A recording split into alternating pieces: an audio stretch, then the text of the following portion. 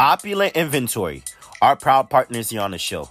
Now you can finally have the Apple product times the Apple guys. That's right, from AirPods to iPhones to MacBooks to Apple Watches to trade-ins and much more. Now you can have the Apple product of your dreams. Promo code podcast gets you 20% off. That's right, 20% off on any Apple item. Visit Opulent Inventory. Nash and Gardy, those are great guys on all social media platforms and on Instagram. Now, let's head back to the show.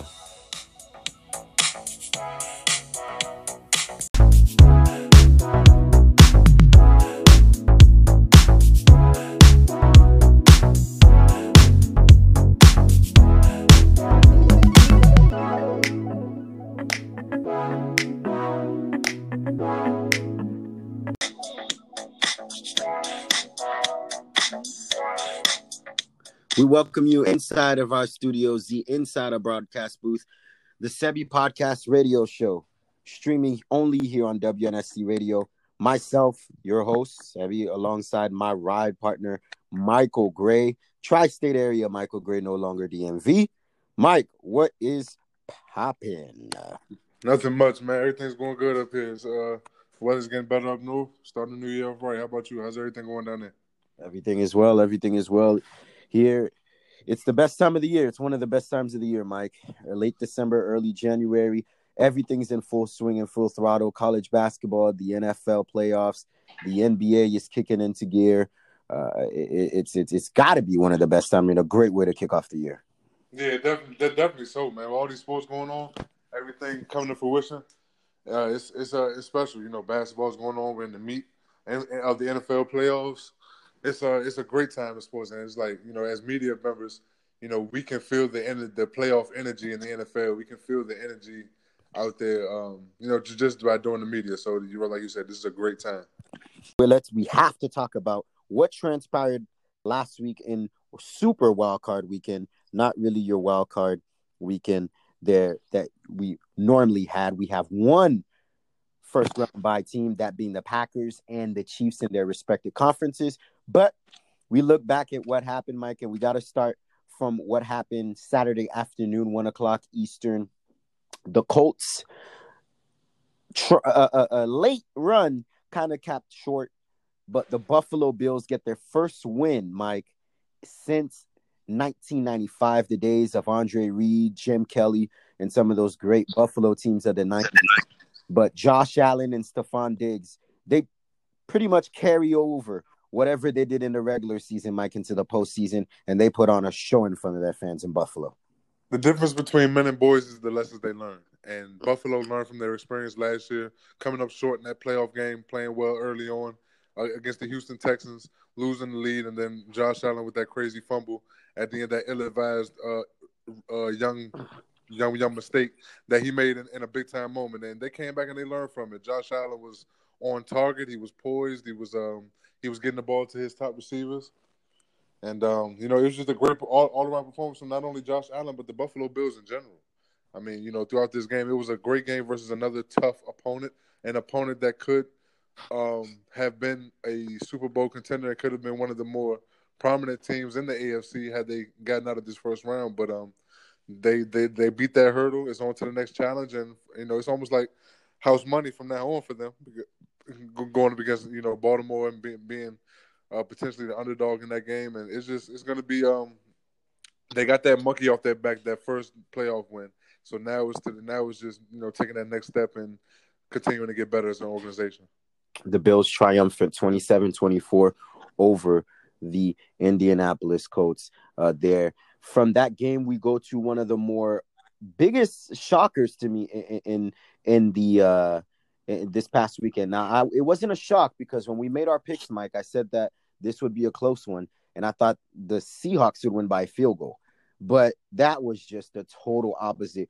I haven't seen, Mike, a more dominant performance defensively than what I saw from the Rams. I mean, the Rams sacked Russell Wilson 5 times. They had him rattled, Mike. They had him, and you don't see a lot of teams confuse and rattle Russell Wilson like that, just because of his ability, his cerebral IQ to being able to make plays that are unscripted, being able to move out of the pocket and then be just a defensive nightmare for opposing defenses because of what he could do with his legs and with his arm. But you look at the 3 lowest QBR ratings this year for Russell Wilson, all 3 came against the Los Angeles Rams. I mean, Mike, they put a hat on him, 5 sacks, 2 interceptions, 3 turnovers overall.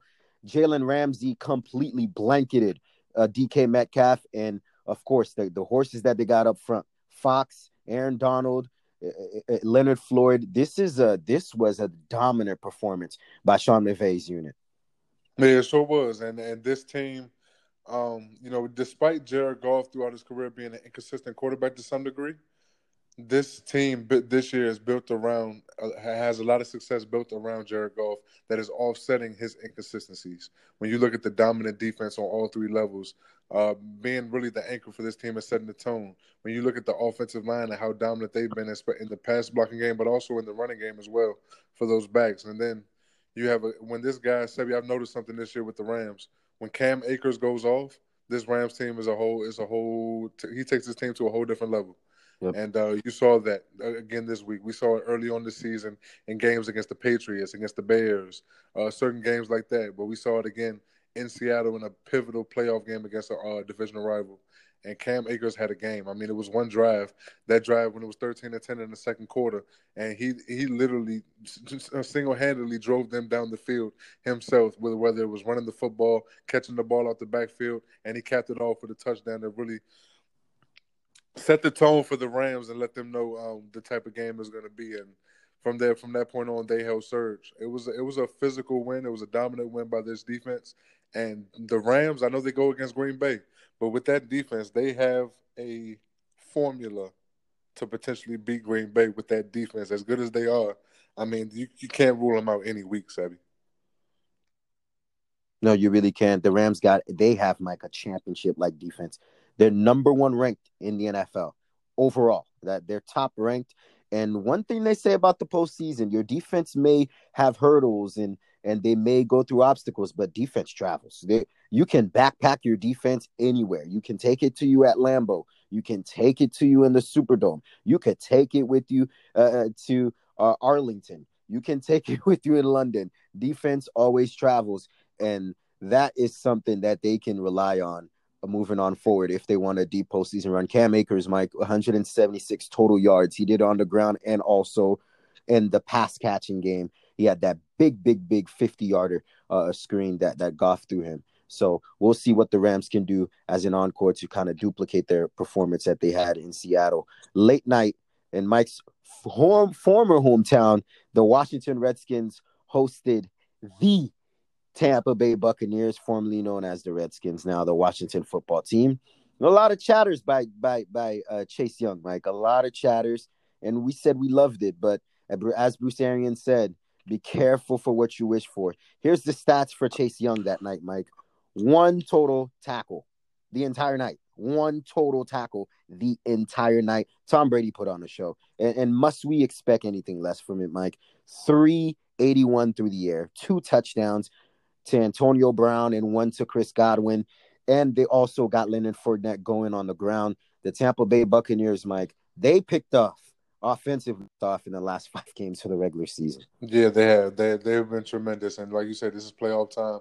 He always locks in and focuses up a little bit more when it's playoff time. And we saw that again against the Washington football team, who surprisingly, Sebi, defensively, especially on the line of scrimmage, got tossed around all game. I mean, they got handled pretty well by the Tampa Bay offensive line. They didn't get much pressure on Brady. They didn't get many plays in the backfield on the backs. It was a rough night for the Washington front 7 against Tampa Bay this week, and this is what you expect when you, like you said, Chase Young gave them not only Tom Brady added motivation, he gave this offensive line added motivation because they're the ones that they're the ones defending him from getting to the quarterback. So it's that you could tell that offensive line was motivated because they pretty much handed it to him. But also making plays outside with their receivers. You see the rapport with Tom Brady and Antonio Brown is getting more and more sharp week by week. But it's getting warmer, Mike.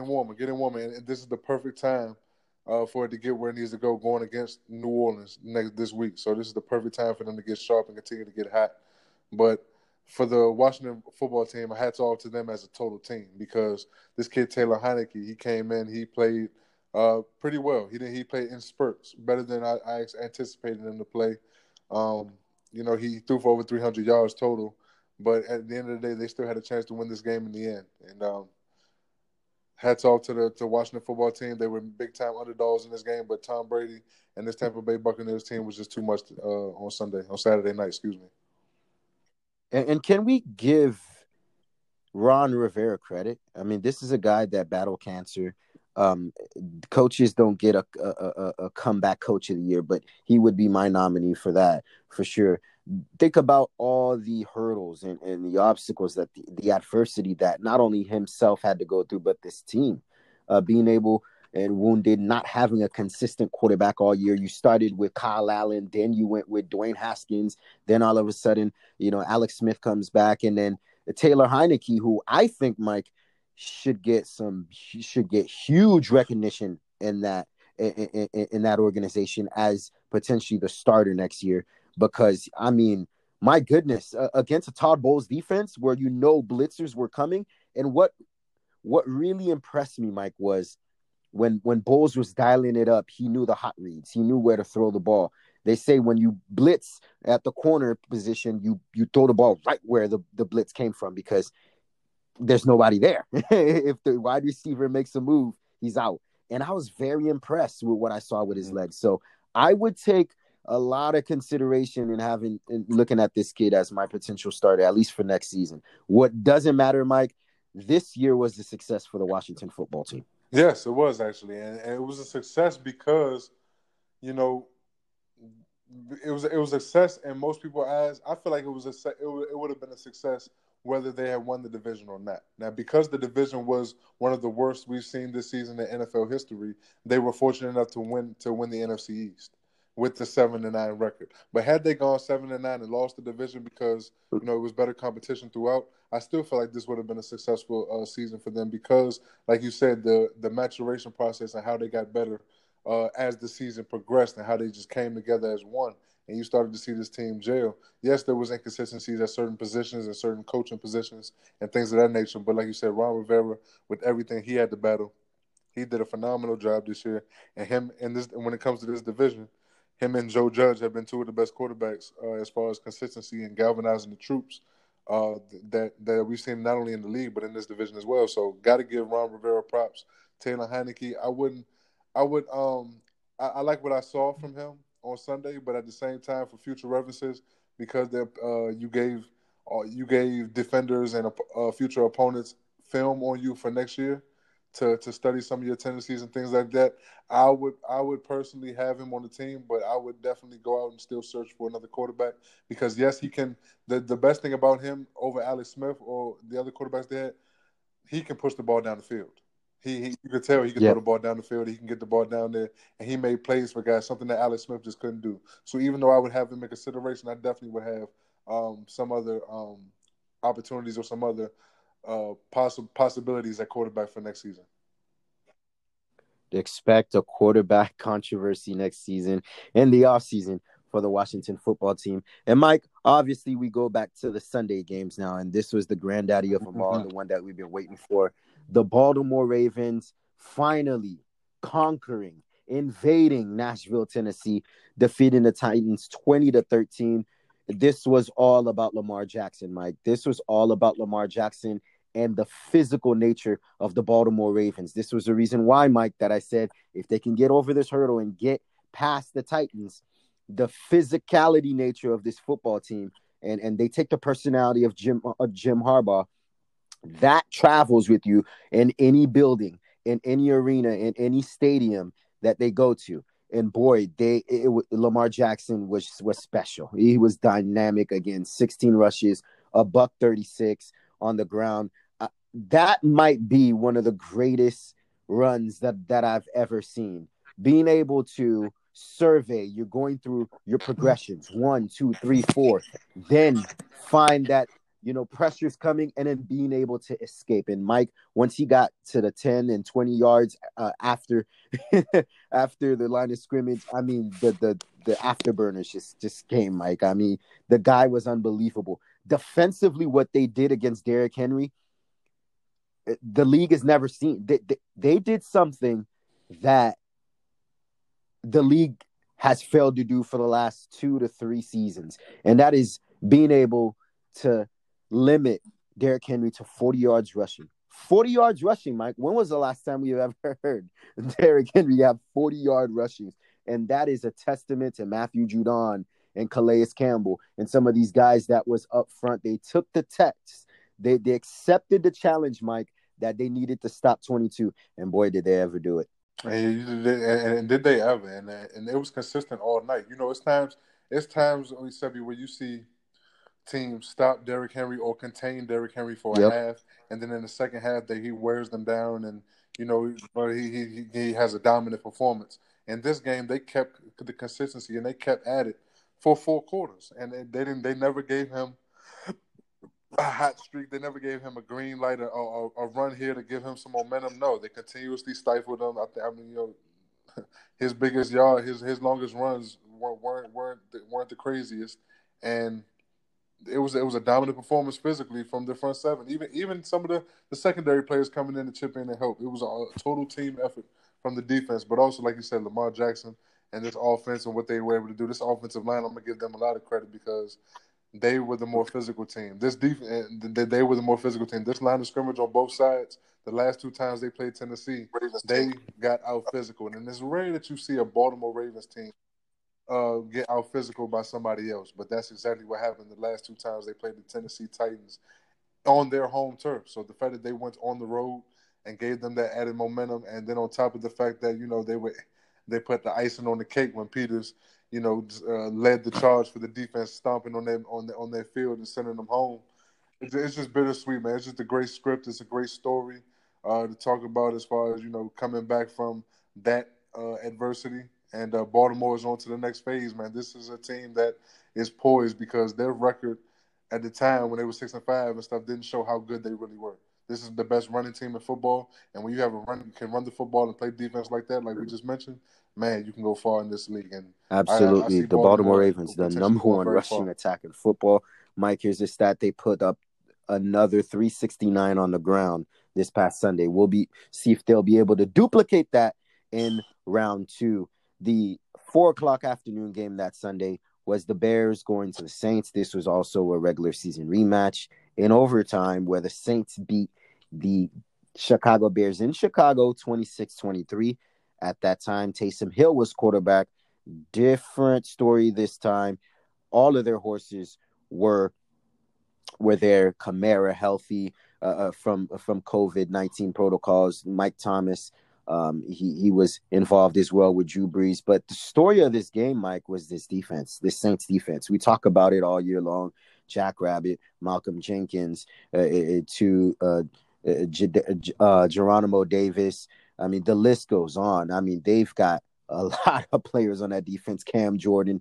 And you would think that, on the Bears side of the equation, Mike, this Bears defense is still a championship level defense. I truly believe this. This Bears defense is still a championship level defense. If you had told me that the Bears had held the Saints to 21 points, I would say you guys have a shot. You guys have a shot. But the problem is, Mike, Matt Nagy and Trubisky, that continuity has just drained into the water because the Bears were only able to manage 9 points.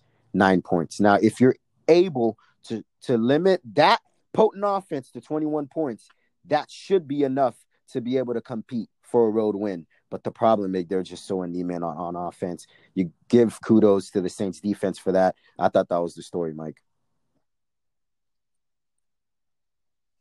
That's the story, and Sebi, that's been the story for the Chicago Bears. Unfortunately, for the last about three seasons or so, this defense has been championship level, Super Bowl potential over the last few seasons, and they've continuously got better with the pieces that they've added to this defense. But with this inept offense and just pathetic, a pathetic excuse of an offense, they're shot because as the defense can be even better than what they are showing right now. The problem is the offense continuously puts them out on the field and continuously wears them out to the point where that 21 points could have really been 14 had they got some help or some possessions off the field from the offense, So, like you said, man, this offense is really going to – and I fear, Sebi, I really do fear that Chicago is going to waste this prime defense. I fear that they're going to go through this stretch with a great defense, and there's going to be times where they have an opportunity to get offensive weapons, get offensive talent in here to make this a complete team.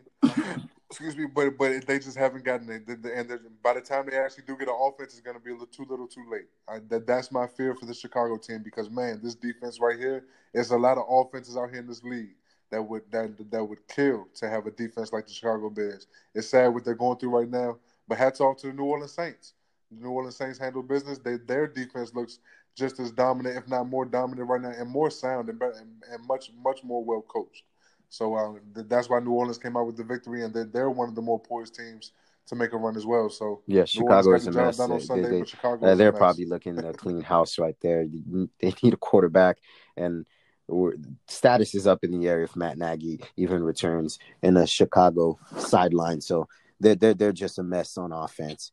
They need to blow everything up, offense coordinators to a quarterback coach to tight end coach to it all. But as for the Saints, Mike, Alvin Kamara, what he's done in his first 5 seasons, very exclusive.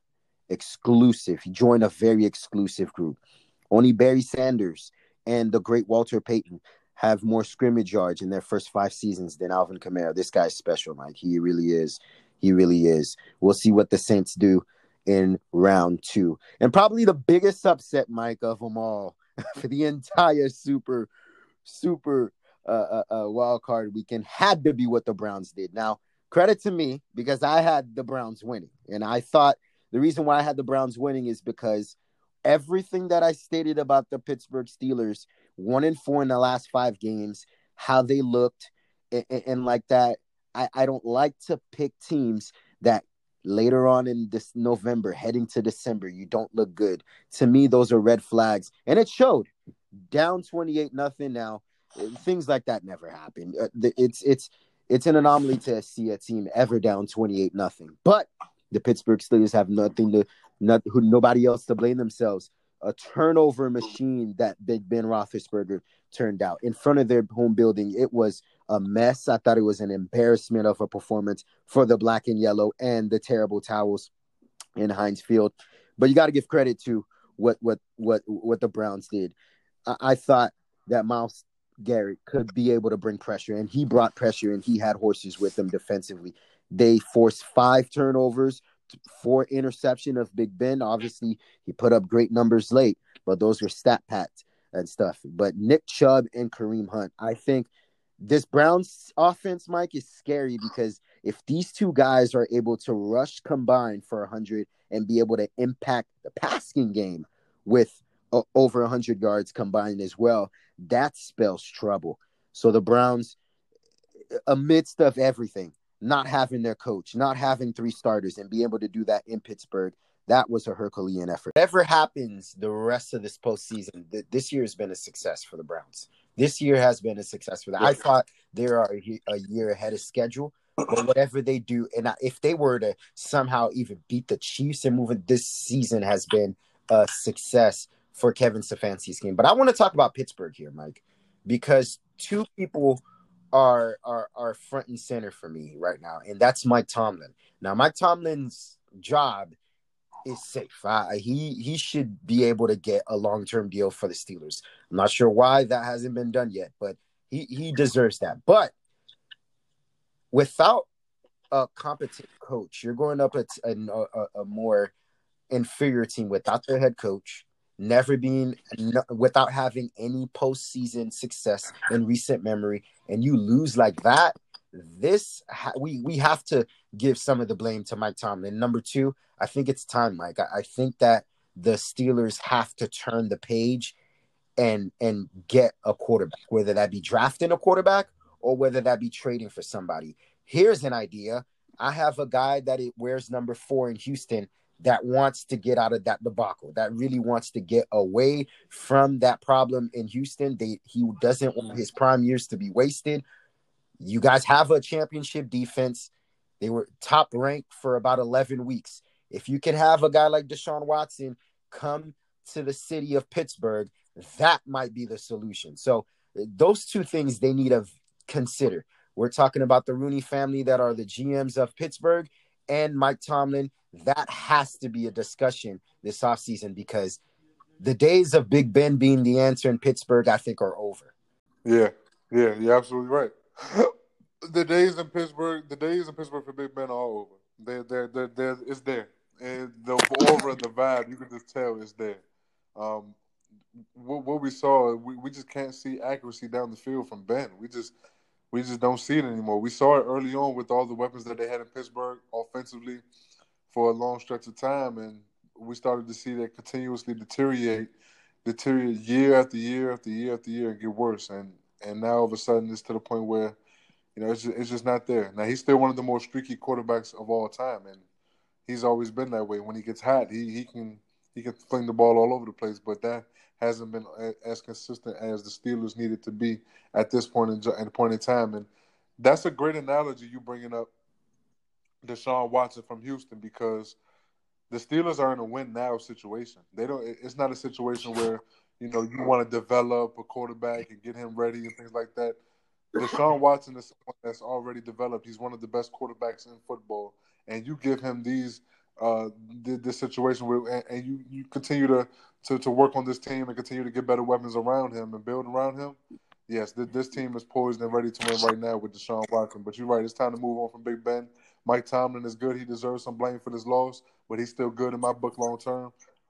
But you're right, Big Ben, your time is up in Pittsburgh, and anyone like Deshaun Watson, a veteran piece that can make things happen, would be a great fit in Pittsburgh. Absolutely. Now the thing is do they have the ammunition to get Deshaun Watson? That's the thing. Deshaun Watson led the NFL in passing yards this season, Mike, in a bad situation in Houston. He just still managed to put up 4,800 yards. How? I am not sure.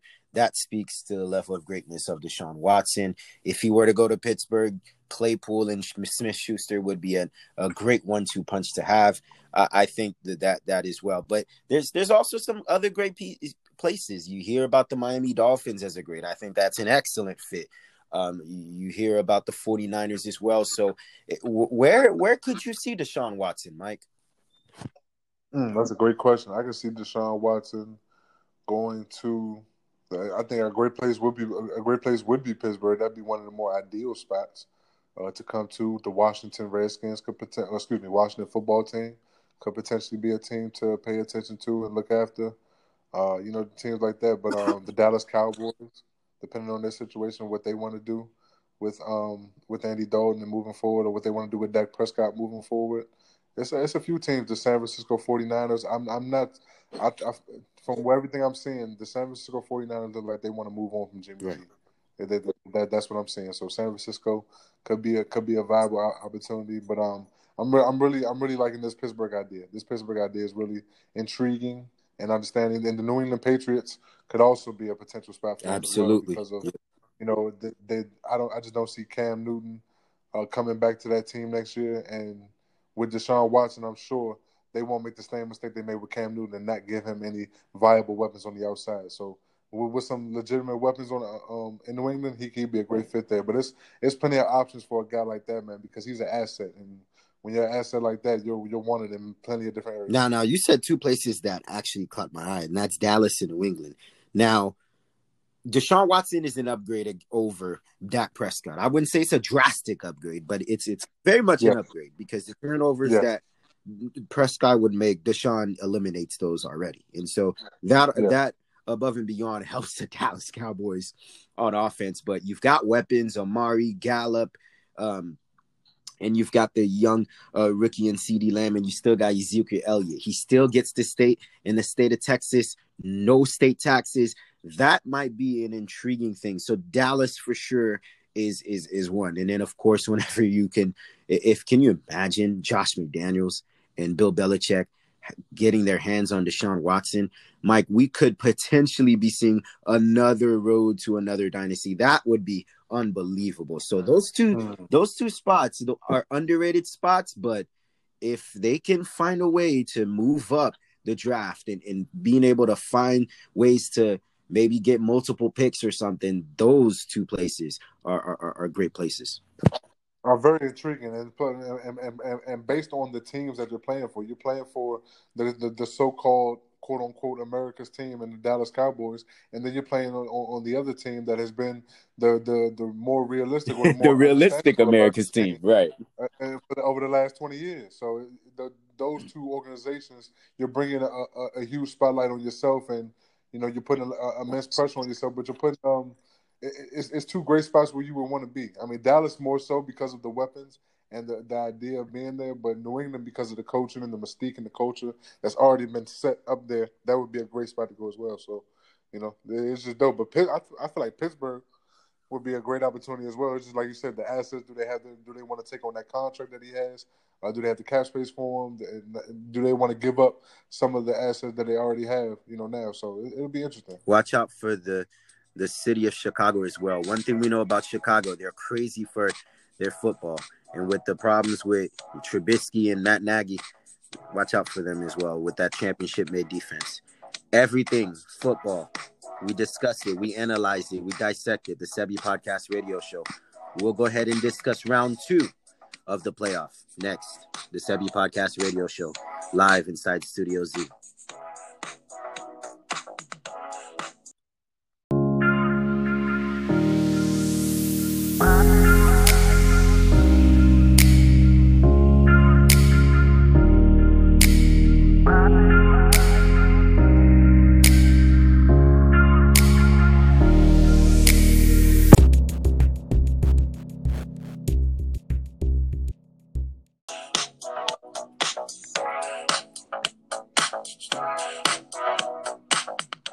And we are back here in Star COZ segment 2 of our show. It's the divisional round, Mike. It's round 2 of the NFL playoffs. It kicks off Saturday afternoon, 4:35 Eastern at historical Lambeau Field.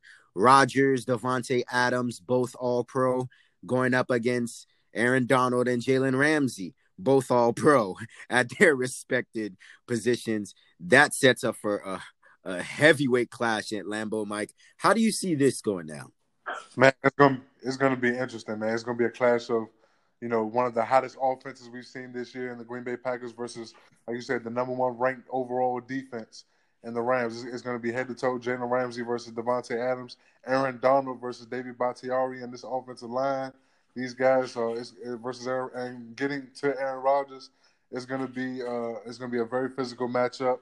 And I'm interested to see the other side as well. This play action, this offensive line versus this defense of the Green Bay Packers. We know one of the weaknesses. This Green Bay Packers defense is very solid, but one of the weaknesses we've noticed over the season for this defense is that you can run the football, particularly up the middle on this team. And when the Rams have had success, it's when they've been running the football with Cam Akers and those guys. So we'll see. The battle in the trenches, the battle between the linebackers and the running backs, and obviously Davante Adams versus Jalen Ramsey. But it's going to be a hyped up matchup. It's going to be physical. It's going to be everything we want to see. So get your popcorn ready. The Rams and Packers are going to be a good one for sure. Any predictions on that? Yes, I'm going to go with the Green Bay Packers to win this game. I like the Green Bay Packers. I like what I'm seeing from Aaron Rodgers. Jared Goff is still a little hurt. Yes, he got past this game against Seattle, but he didn't have to do much. I feel like the Green Bay Packers are not going to allow Cam Akers in this running game to beat them. They're going to force Jared Goff to put up big numbers, and I don't see him doing that. I see Aaron Rodgers putting up enough numbers and a big enough offensive performance to pull this game out. See, this game, to me, Mike, spells trouble for the Packers, and here's why. I think the Packers will win this game. I do. I think the Green Bay will get the job done. They'll do everything that they need to be able to leave Lambeau with a victory. But this has all the spelling of problems because again, we talk about this elite defensive front. We talk about this elite defense overall because the back end is just as good as the front seven. And the Rams can actually run the football. Malcolm Brown, Cam Akers, they have a physical offensive line led by Andrew Whitworth, that left tackle. If he's not one of the best left tackles in the NFL, I'm not sure who is. So they pull every time they run that Gary Kubiak stretch run offense. So all of this, to me, you're going up against a physical teams in Green Bay. In recent postseason memory, they haven't done well stopping the run. So this worries me. But at the end of the day, I think that Mike Pettin, the defensive coordinator, they learned their lesson last year from the 49ers, gashing them for about 230 on the ground. I think they'll be able to stop the run and kind of neutralize it and dare Jared Goff to throw to Cooper Kupp, throw to Robert Woods and some of these playmakers, Van Jefferson, rookie out of Florida. They're going to have to dare them to throw the football. Tyler Higbee may be a guy that spells the huge in ball game, but I think Rodgers will be able to do just enough to win this football game. And it won't be Devontae Adams. I think Ramsey will be able to kind of neutralize him. But the guys, we're talking about Robert Tonyan, who had 10 touchdowns as a tight end. Guys like Valdez Scantling, he's going to have to step up. The others, because Ramsey will be on Adams. So I think A-Rod will do just enough to get the Packers over the Rams. I say maybe around a 6 or 7 point edge. Yeah, it's going to be close. It's going to be somewhere around that line as well. I feel like it's going to be a defensive game early between two teams, and then the offenses are going to wake up a little bit more in the second half, and it's going to come down to Aaron Rodgers putting these guys away, and I don't think the Rams have enough to catch up with them.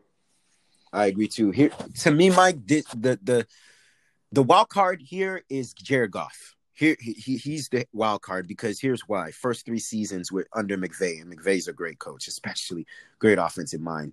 Jared Goff's numbers, he's had a 105.1 passer rating in his first 3 seasons combined. Since then, we're talking year 4 and year 5 now, that's drastically decreased to 85.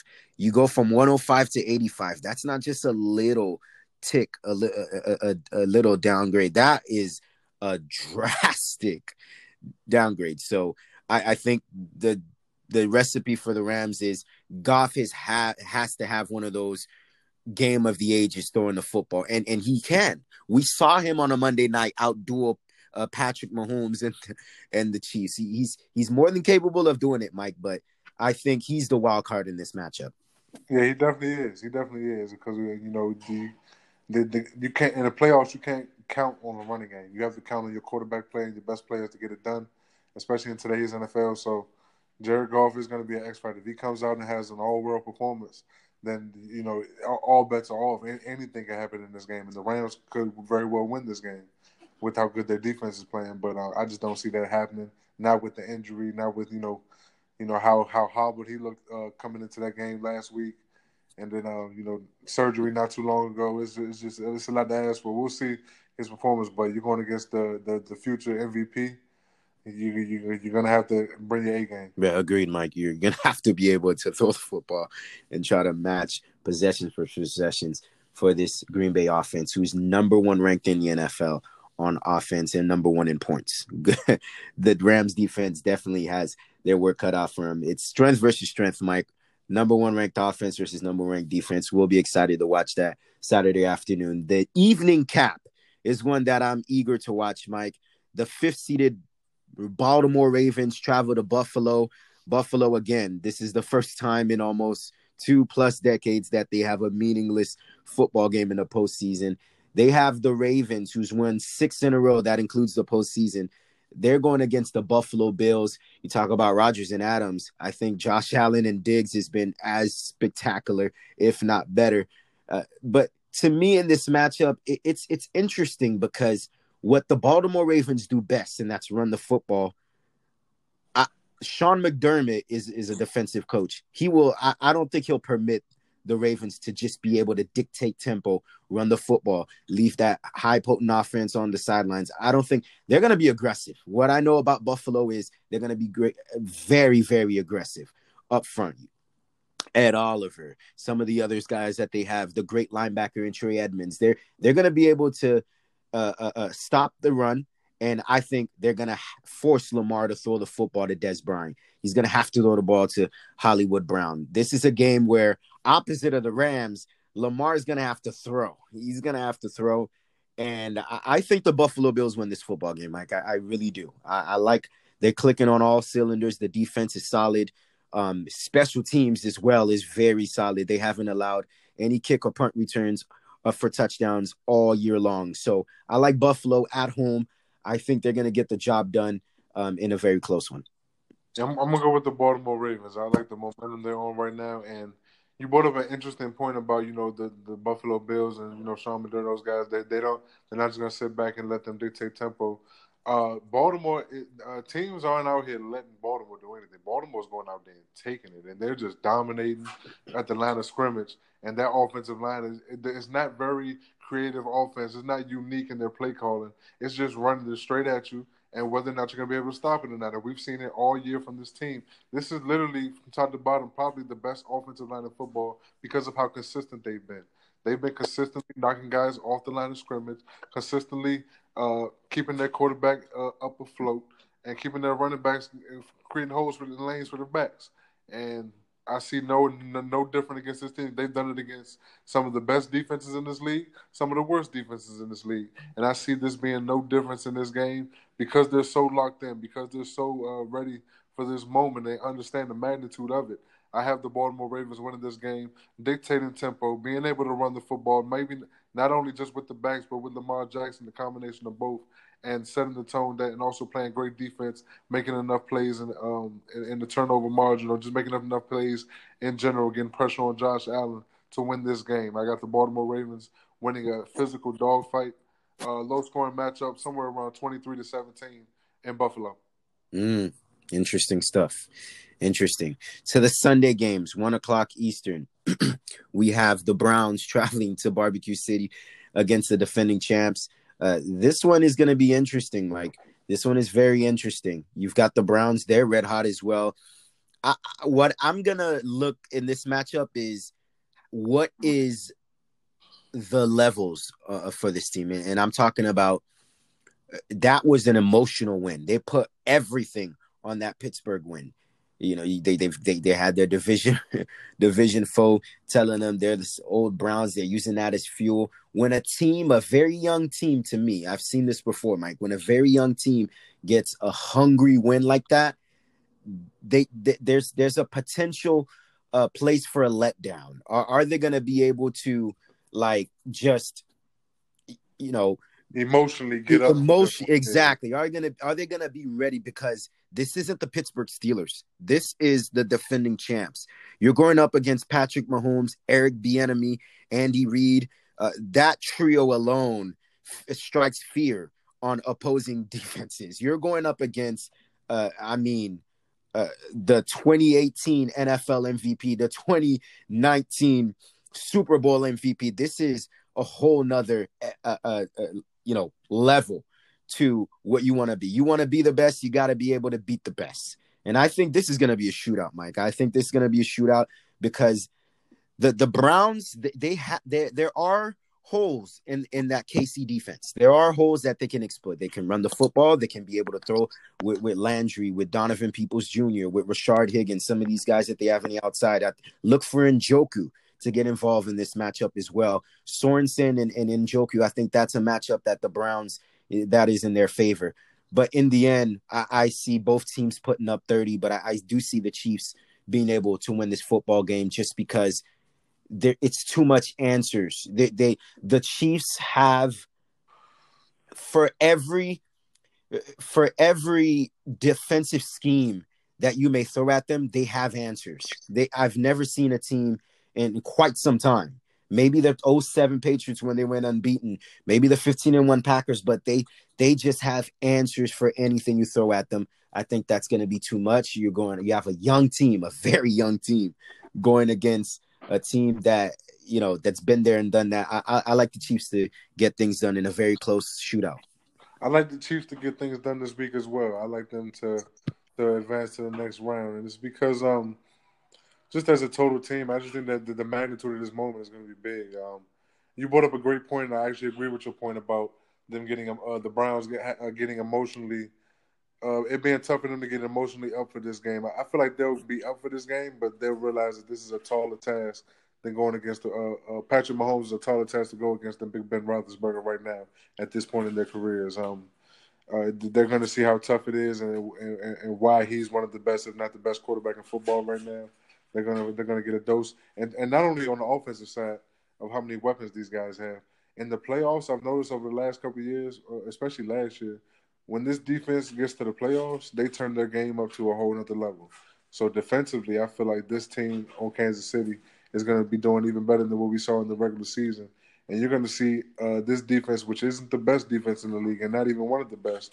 It's a pretty mid average defense, but you're going to see them rise their game up to a higher level in the playoffs and be even more locked in. Tyrann Mathieu is going to step his game up. Guys like that just going to make sure everything's right on that side. So I'm going to go with the Kansas City Chiefs to handle their business.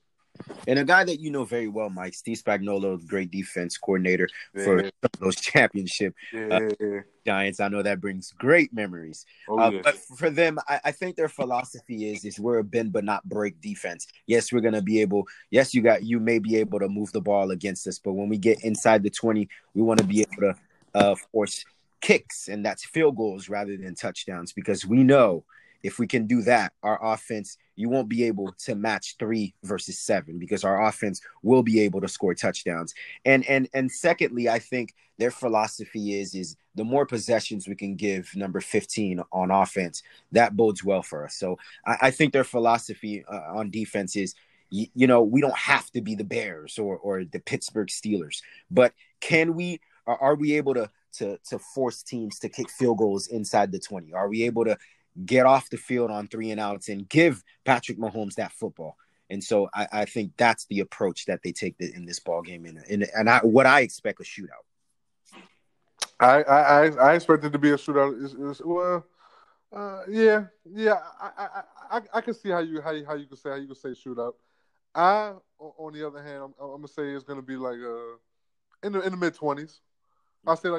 I say somewhere between the lines of 27 to 24, or 28 to 24, in that range somewhere. But I can definitely see a higher score than that, depending on the type of game and the flow and the momentum of how it goes out. Yeah, I agree there as well. And of course, for the late game, they said that this game should be aired on the History Channel. It's funny how they had Nickelodeon on last week. They said this one should be aired on the History Channel, Mike. The league has never seen this in the postseason, and that's two starting quarterbacks, two proven quarterbacks that are first ballot Hall of Famers in their 40s, going up against each other, and that's Tom Brady versus Drew Brees. This is the third meeting of these division foes in the NFC South. And Mike, the Tampa Bay Buccaneers are going to win this football game. To me, they're the younger seed. They are the lower seed as the 5th seed. It is hard to beat a team 3 times in a row. It really is. It's really hard. And trust me, Brady and Bruce Arians and that entire Bucs locker room, they're the Saints have gotten their attention. They've got the attention of the Saints. Trust me. We remember what happened on Sunday Night Football when they got 38-3. I think somewhere in that locker room, Bruce Arians is throwing that out, maybe in a slideshow or maybe via Zoom meeting. He's putting that somewhere in that locker room, showing the Antonio Brown, showing Chris Godwin, showing Mike Evans and Cameron Brate, Rob Gronkowski. They're showing all of the players in that locker room, Devon White, Lavonte David, and Donna Kiksu. The list goes on. JPP. They're staring at 38-3. They remember what happened. And Mike, it's just hard. It really is to beat it three times in a row. I think the Buccaneers, they're as hot as any team.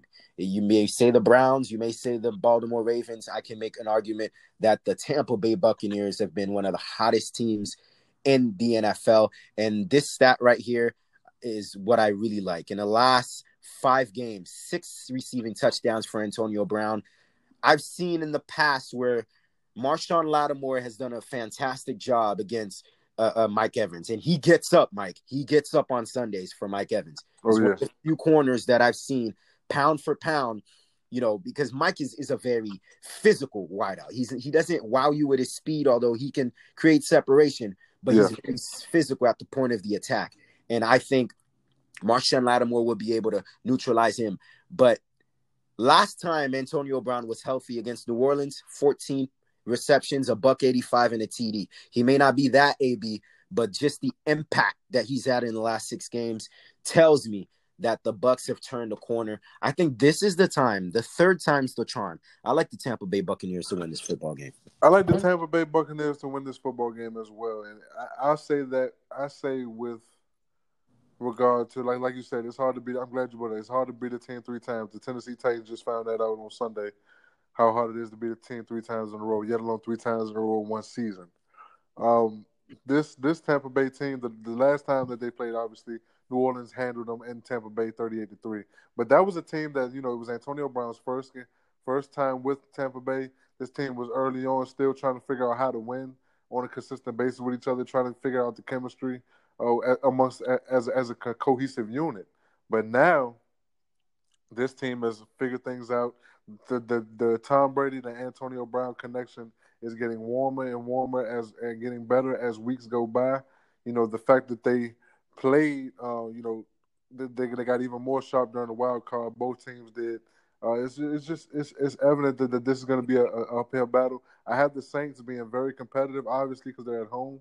All signs point that they should win, but at the same time, this is one of those games where a few breaks might go their way, a few turnovers might go Tampa Bay's way, and I feel like this Tampa Bay team right now is poised to win this game, and it's set up for them. It's set up for them to win. So I feel like Tampa Bay Buccaneers are going to win this game as well. Tom Brady is going to have one of the best performances we've seen this year. Keep an eye on number 14 and Chris Godwin in this game as well. Very true. He's been red hot, Mike, because Marshawn may be on Mike Evans, and I believe what the matchups are going to be is Jack Rabbit maybe on Antonio Brown, but I don't think they have an answer at the slot for Chris Godwin, who's terrified opposing secondaries in that slot position in the middle and yards after catch, one of the best in the NFL. Watch that to be something there as well. For the Saints, I think defensively, what they've done against Tom Brady, are they able to duplicate that? Is that an encore? Because what they've done, Mike, in those first 2 games is they haven't blitzed Tom Brady. They haven't. They've gotten pressure with 4, much like those great Giant teams have done in the past. Osi Umenyiora, Michael Strahan, Justin Tuck. They pressure with 4 and they have 7 in the back end. Now that's crazy because if protection holds up, Brady's one of the best coverage quarterbacks I've ever seen. Yeah. But because without pressure and if it holds up, you're screwed. But the Saints have been able to get home with 4. Can they do that again? That's going to be the question for them for their path to victory. But I think the Bucs get it done this time.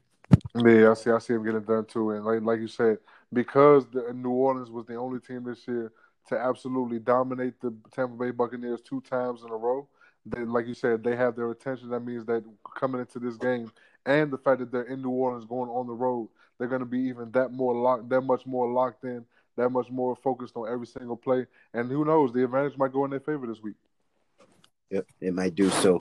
You have gotten Baltimore, Green Bay, yes, Tampa Bay, and also the Chiefs. I've gotten the Chiefs. I've got Buffalo. I have the Green Bay Packers and the Tampa Bay Buccaneers. That's my lone upset for the week. And okay, so you got a Tom Brady versus Aaron Rodgers NFC Championship. Okay. Right, and you've got a Tom Brady versus Aaron Rodgers. We agree in that, but you've got a Lamar Jackson versus. Got you. That's the difference. Patrick Mahomes, a rematch of former MVPs. I've got Josh Allen versus Patrick Mahomes. Ooh, KC. man. I think that sets up for a good championship weekend, whatever it is. I think both of those sets up for good championship weekends. We'll see who had it right. The Sebi Podcast Radio Show. When we come back, our third and final segment, we'll touch base in the NBA. Oh boy, Mike, James Harden saga again. Sebi Podcast Radio Show inside Studio Z.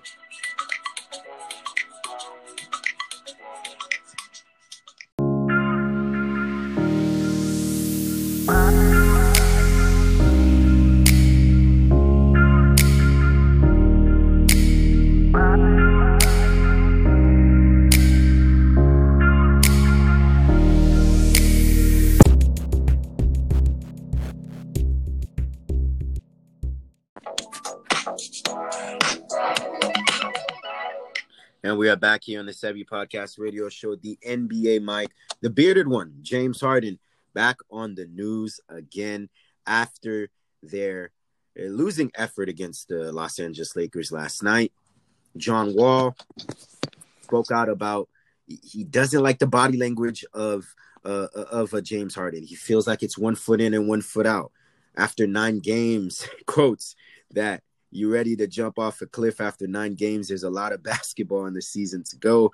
James Harden, responding and stating that, he loves the city of Houston, but he doesn't think that this situation is physical. It is fixable, end quote. It's crazy, Mike. What's going on in Houston? You got Deshaun wanting to leave. You got Harden wanting to leave. There's got to be something like, Houston. What have you gone wrong, Mike? Oh, you got Houston. We have a problem, I guess, right? Yeah, we do. Yeah, but nah, man. It's one of those situations where you have two organizations that haven't managed their respective teams right. And I mean that from this perspective, from the Houston Rockets perspective, you haven't managed James Harden right ever since he's come to the team, because there's been reports coming out that he's had some leeway and so much power in that organization that that a player shouldn't have, yet alone a superstar. Even though he is a superstar, he shouldn't be able to be as lenient with certain things and get away with certain things that other players shouldn't get away with and stuff like that. It was too much.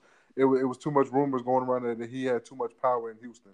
That was one thing. And then once you create a monster and you don't nip it in the bud early and set the tone, then it spells for danger. And for the Houston Texans, they continuously never put key pieces around Deshaun Watson, whether it was an offensive line or consistent weapons or getting rid of his best receiver in DeAndre Hopkins, excuse me. But it's mismanaging to the point where these superstar players want to get out of there. And with Houston, with the Rockets, it's to the point now where it's time to move on. I mean, it's gotten too tumultuous. I was wondering how John Wall and some of the other top players on that Houston Rockets team felt about the situation in Houston, because John Wall, knowing what I know about John Wall here with his 10 years in Washington, this guy doesn't hold his tongue.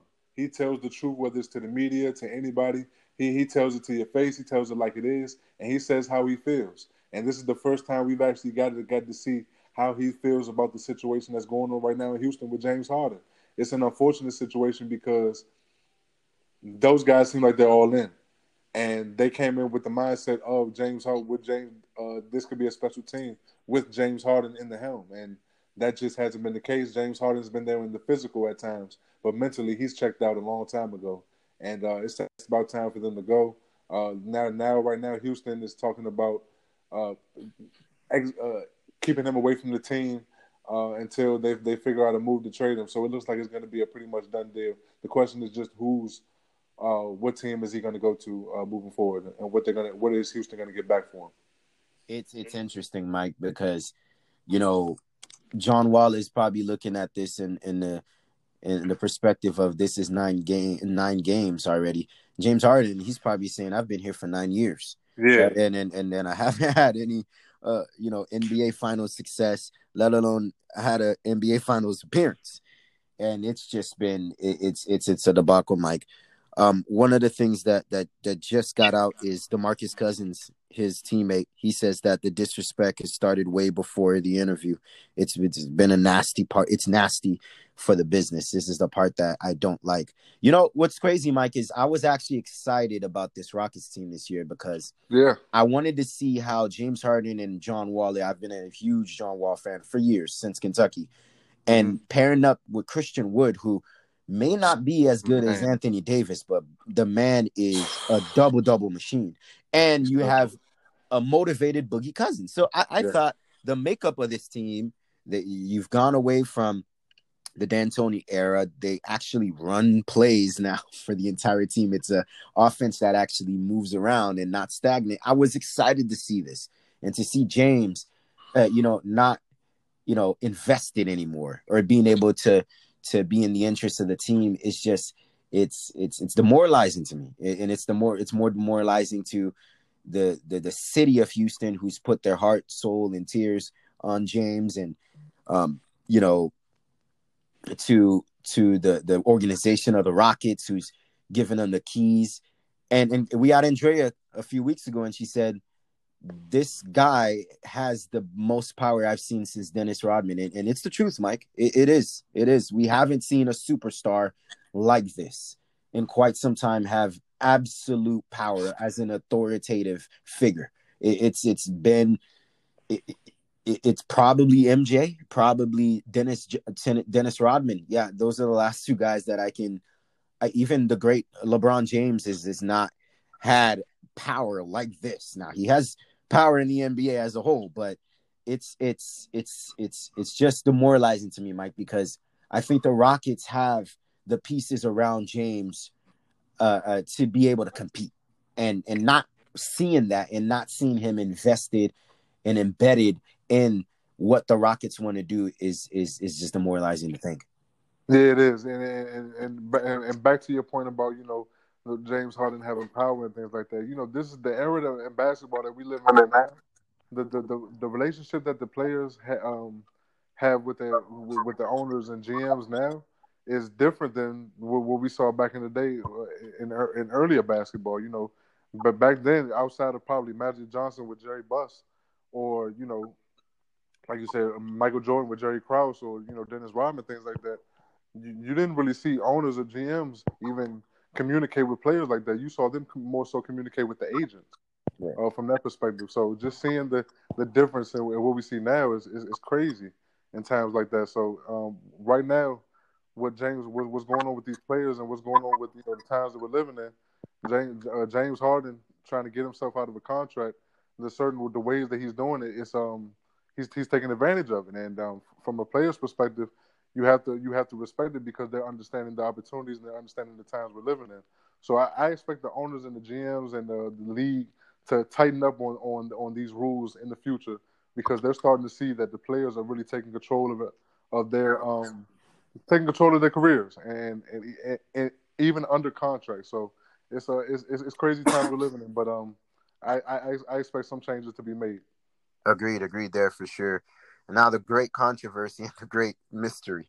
Where will James Harden land, and who will step up to the plate and actually be able to get into the great James Harden sweepstakes? That is the question that 31 teams right now are trying to figure out. And Mike, where are your thoughts on this? I see. Reports are coming out that he's looking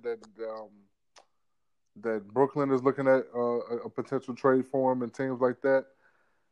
Man, it's tough, man. It's really tough. I see him potentially going to Brooklyn. I don't like the move, but I see him going to Brooklyn because they have the most assets for him. I see Boston potentially making a trade for him with their plays. With their assets, because Boston has a strong amount of assets as well. I love him in Philly, but I just don't think Philly has enough pieces to get him. It's a few teams that I potentially could see him. I think Philly makes the most sense with him and Embiid, especially the way Embiid is playing right now. But it's not too many teams I see that would give up what they have right now for James Harden. You see what's interesting to me, Mike? I think Brooklyn is interesting. Now, obviously, KD came to Brooklyn because of the commitment with Kyrie, and Kyrie was the first domino effect to fall in Brooklyn. And so this has been an ongoing thing for them to be in New York. Most people thought that'd be in the Garden and not in the... Yeah. But behind closed doors, you talk about Sean Marks and in some of these, his contemporaries, they'll tell you Kevin Durant has a no-trade clause. I mean, Kevin Durant has a no-trade clause. They will tell you in front of you, Kevin Durant won't go nowhere. But your guy, Kyrie Irving, he's starting to be another toxic thing in the locker room. This is starting to remind me of what happened in Boston and in Cleveland. He as well now all of a sudden is not interested in whether it's not playing basketball or whether it's family matters. I haven't read too much up on the situation, but I think they would be willing to trade Kyrie Irving and some pieces for James Harden. And can you imagine James Harden there of Kevin Durant. That'd be an impossible task for defenses to figure out how to stop that. But I think that's the chip that can probably work for Brooklyn because it's not desirable because the Rockets want something back for James Harden. They know what James Harden is. This is a guy that has been a runner-up 3 times for an MVP, 4 times scoring champion, a former MVP. They know that James Harden cost a lot. And so I think that's the chess piece that might do it because Kyrie, he chose to come to Brooklyn. You know what I'm saying? Now there's questions as in terms of his commitment to the team. Is he desirable enough to even want to play basketball? I think that might be the chip that lands Harden in Brooklyn. I realistically speaking, I can't see a scenario where Harden lands in Brooklyn without, Kyrie being the guy in that possible trading package. What's your thoughts on that? Yeah, I don't see Brooklyn trading Kyrie, and I don't see Kyrie being a problem in the locker room more so he is in the media. I feel like Kyrie in the locker room is doing very well. Matter of fact, I know he is because I saw Jared Allen actually speak on it in an IG live with a sports reporter in the New York area, if I'm not mistaken, where he asked him about the Kyrie situation and about it has Kyrie let the team and also the organization, the players and stuff know where he is and stuff like that. And Kyrie, he basically said, yes, we know where he is. We respect his wishes. We understand this is a tough time for him. He's sitting out for personal reasons. He's decided, and he wanted everybody in the organization to keep it in-house, what was going on. And that's what it was. And I feel like because with all the backlash that he's getting right now in the media, it's because they don't know what it is that he's sitting out for. It's because it's all we know is personal reasons. And it's like, it's like when you go to a job and you tell them, I can't come in today, or I can't come in for a few days because of personal reasons, or it's a family emergency or anything like that. They don't usually ask you why. They don't just say, okay, do your thing. But because it's the NBA and because it's the media and because we live in a world where, everything is so in your face and wants to know everything by the minute.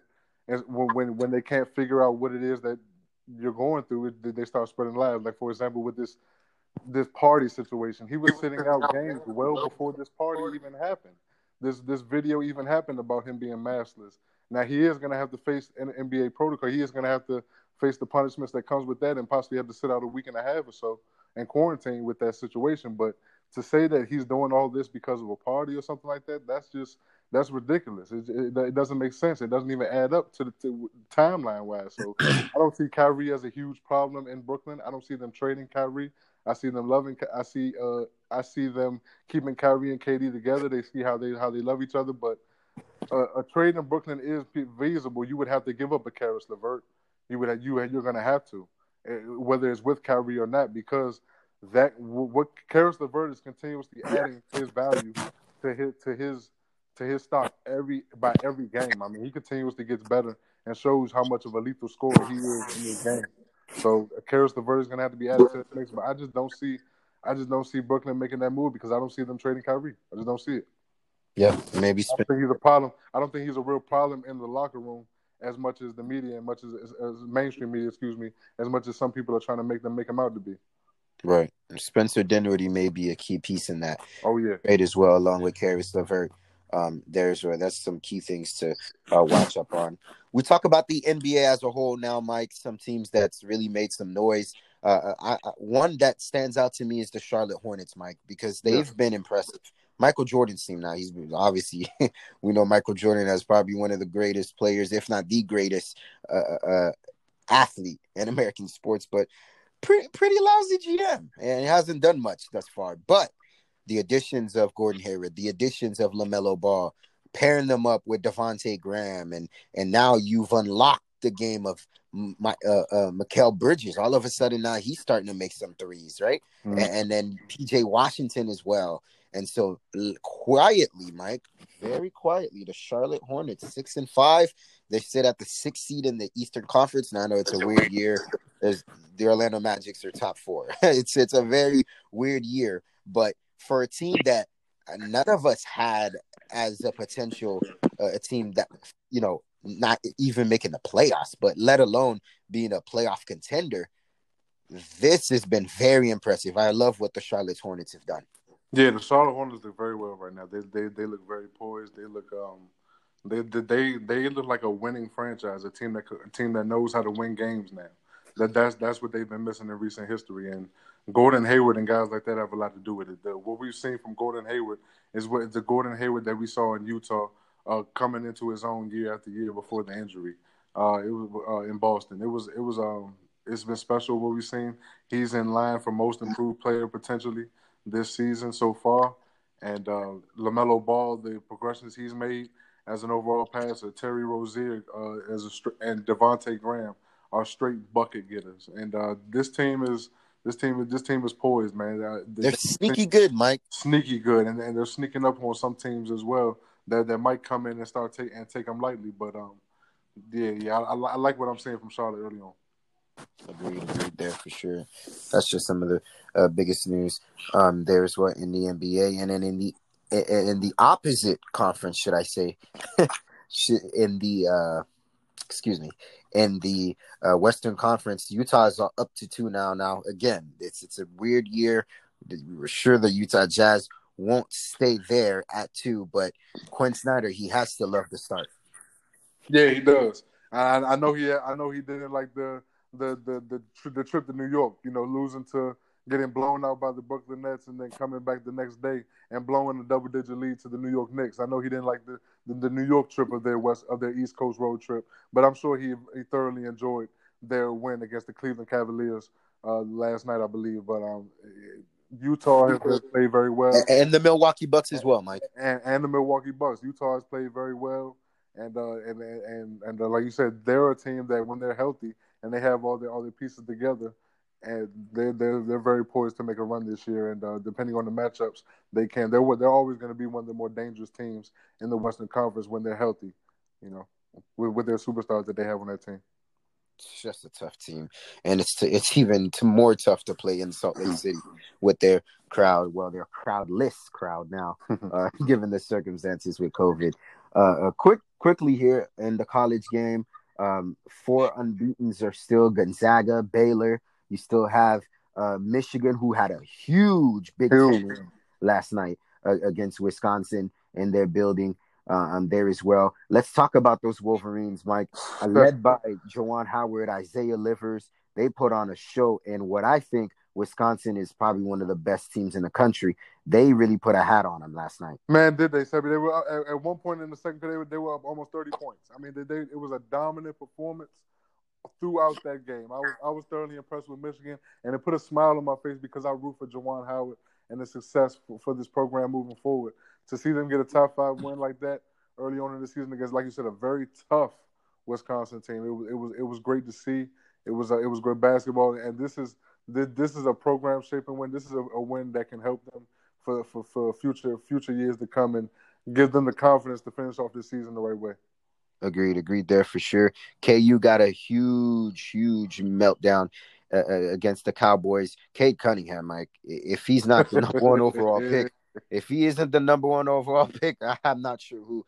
The brother is a smooth operator. You know that song from Sade, the smooth operator? Yeah. That's Cade Cunningham. He is spectacular. I thought defensively, though, what they did against Bill Self's team was impressive in Kansas.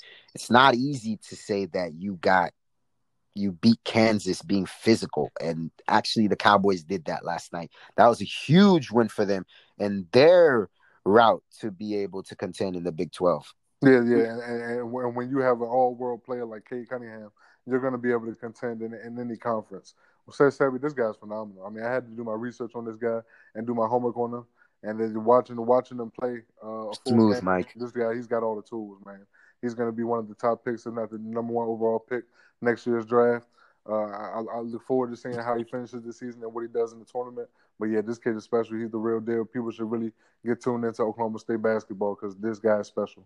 The Longhorns have caught my attention, Mike. A guy that you know very well in Shaka Smart. He came from VCU to Texas in a powerhouse like Texas to not only be able to recruit, but to have success in the Big 12. He came in the Big 12 to beat the Baylors, to beat Bill Self in Kansas, and he's actually doing it. Boy, did they put a hat against Kansas at their own building in the Fog.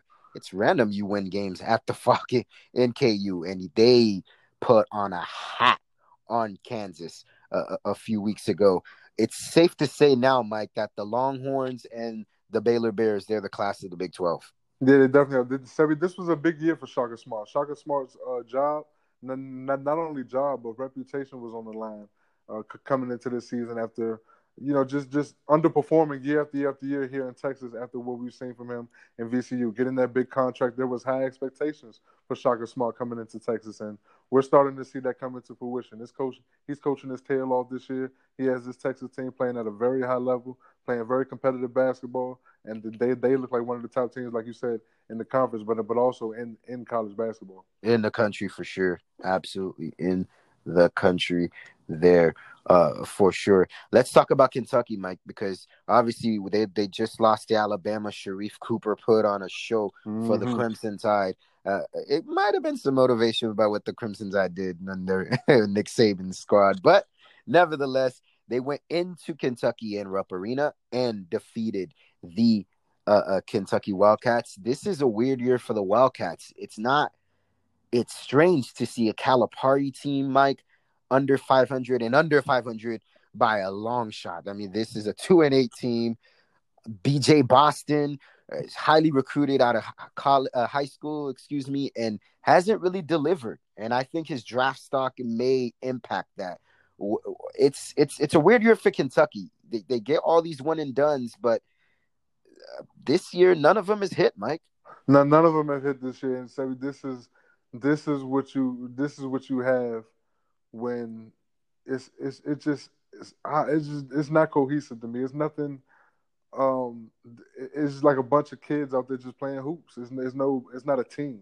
Right. When I watch Kentucky play basketball this year, nothing seems right with them. They look like just a bunch of guys at the park just shooting around. There's no organization. Calipari continuously looks sick on the sideline to the point where sometimes he's just standing up. He has to go to the bench and just sit down and he doesn't want to say anything until he gets the full team's list. There's no discipline.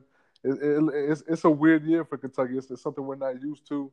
But that's what you have when you have a lot of players that come into your organization expecting to just be one and dones, do their thing, and then get up out of there. Once you guys come together and realize that the success that some of the stars that you see in the NBA that had when they played at Kentucky, their success was that they played together, and their success was built off not only their individual performances, but the performance of the team and how well the team was doing. And off that is what built their draft stock, is what built them up as an asset. It's not just going out there and just trying to be that one-on-one player, and that's what we're seeing in Kentucky. And it's quite odd coming from a John Calipari led team, Sebi. It is. It's very strange. You really don't see that at all. And what Calipari is, he's a great motivator as well. This UK team just doesn't seem motivated. Let's go to the Big Ten, Mike, and a Big Ten conference that may be the best conference in America. We talk about Luka Garza in Iowa. Ayo Dosunmu, one of my favorite players in college basketball in Illinois. We know about Isaiah Livers in Michigan. Potentially, we might see double-digit teams make this conference a powerhouse come at large bids in the NCAA tournament. The Big 12, night in and night out, Mike, you got to be prepared. This is one of the strongest conferences in recent memory. You have to, and it started building up. It started building up over time. It was something that progressed over time. Year after year after year, you started to see more competitive basketball. You started to see these teams look even more and more competitive, deeper into the tournament, into going against some of these top teams that we see basketball in recent memory. So it's going to be interesting to see what we look like as we get closer and closer to March with these teams. But for right now, yeah, the Big 12 is something to look out for future references. And of course, the great question of them all, that great school up there in Spokane, Washington, led by Mark Few, Gonzaga. Mike, what have they done? I mean, it's just tremendous. Is there a team that could compete with this team? Baylor can. And we were robbed of that game early in the season to really see an early matchup of it. But Baylor definitely can match up with this team. Baylor could compete with them. Outside of that, there's not too many other teams that could, because this Gonzaga team can score the basketball at will. You have to score at least 80 to 85 points, close to 90, in order to beat this team on any given night. And it's not too many teams in college basketball that have the offensive firepower to hang with this Gonzaga team. Jalen Suggs is the real deal.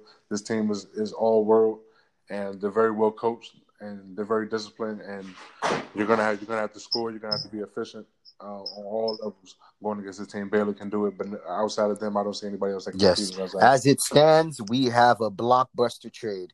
The Nets will acquire the Rockets' James Harden in a blockbuster deal. Details of this later. I don't know what it is yet, but a blockbuster deal. The Harden being a member of the Brooklyn Nets, Mike. Haymakers, Mike. What's your last remark? Oh wow, that's interesting. I'm interested to see what the Houston Rockets are receiving from the Brooklyn Nets in this trade. That's the biggest key for me. Wow, that's a huge trade, and wow, we know that Kevin Durant and James Harden are getting ready to take over the NBA offensively. This is going to be special, Sebi. This is definitely special for sure, and that actually wraps up our week of our great show, and we definitely have a lot to talk about. This is what you consider a Woj bomb for sure. For sure. Yeah, this is epic. This is big. This could be season shifting. Yep, this could be how should I say it? This could be alter like NBA powerhouse shifting, right? All of a sudden, you got to look at the Lakers, but the Lakers have to look at this as like a competition. Yes. This is their toughest competition right now, assuming that they would get out the Eastern Conference. But it's still early. We would have to see how they would work together. But right now, this is a big move. Hey, everyone. We're excited just as much as you guys tonight if you enjoyed this show. And frankly, even some of our other episodes as well. If you want to show your appreciation for the show, ensure that you leave us a rating and a review in our iTunes and Spotify. And remember, you can stay locked in here and connected. SebiPodcast.info link for the latest news, articles, interviews, and much more. And remember, wherever you're listening on air or online, the Sebi Podcast is wherever you go.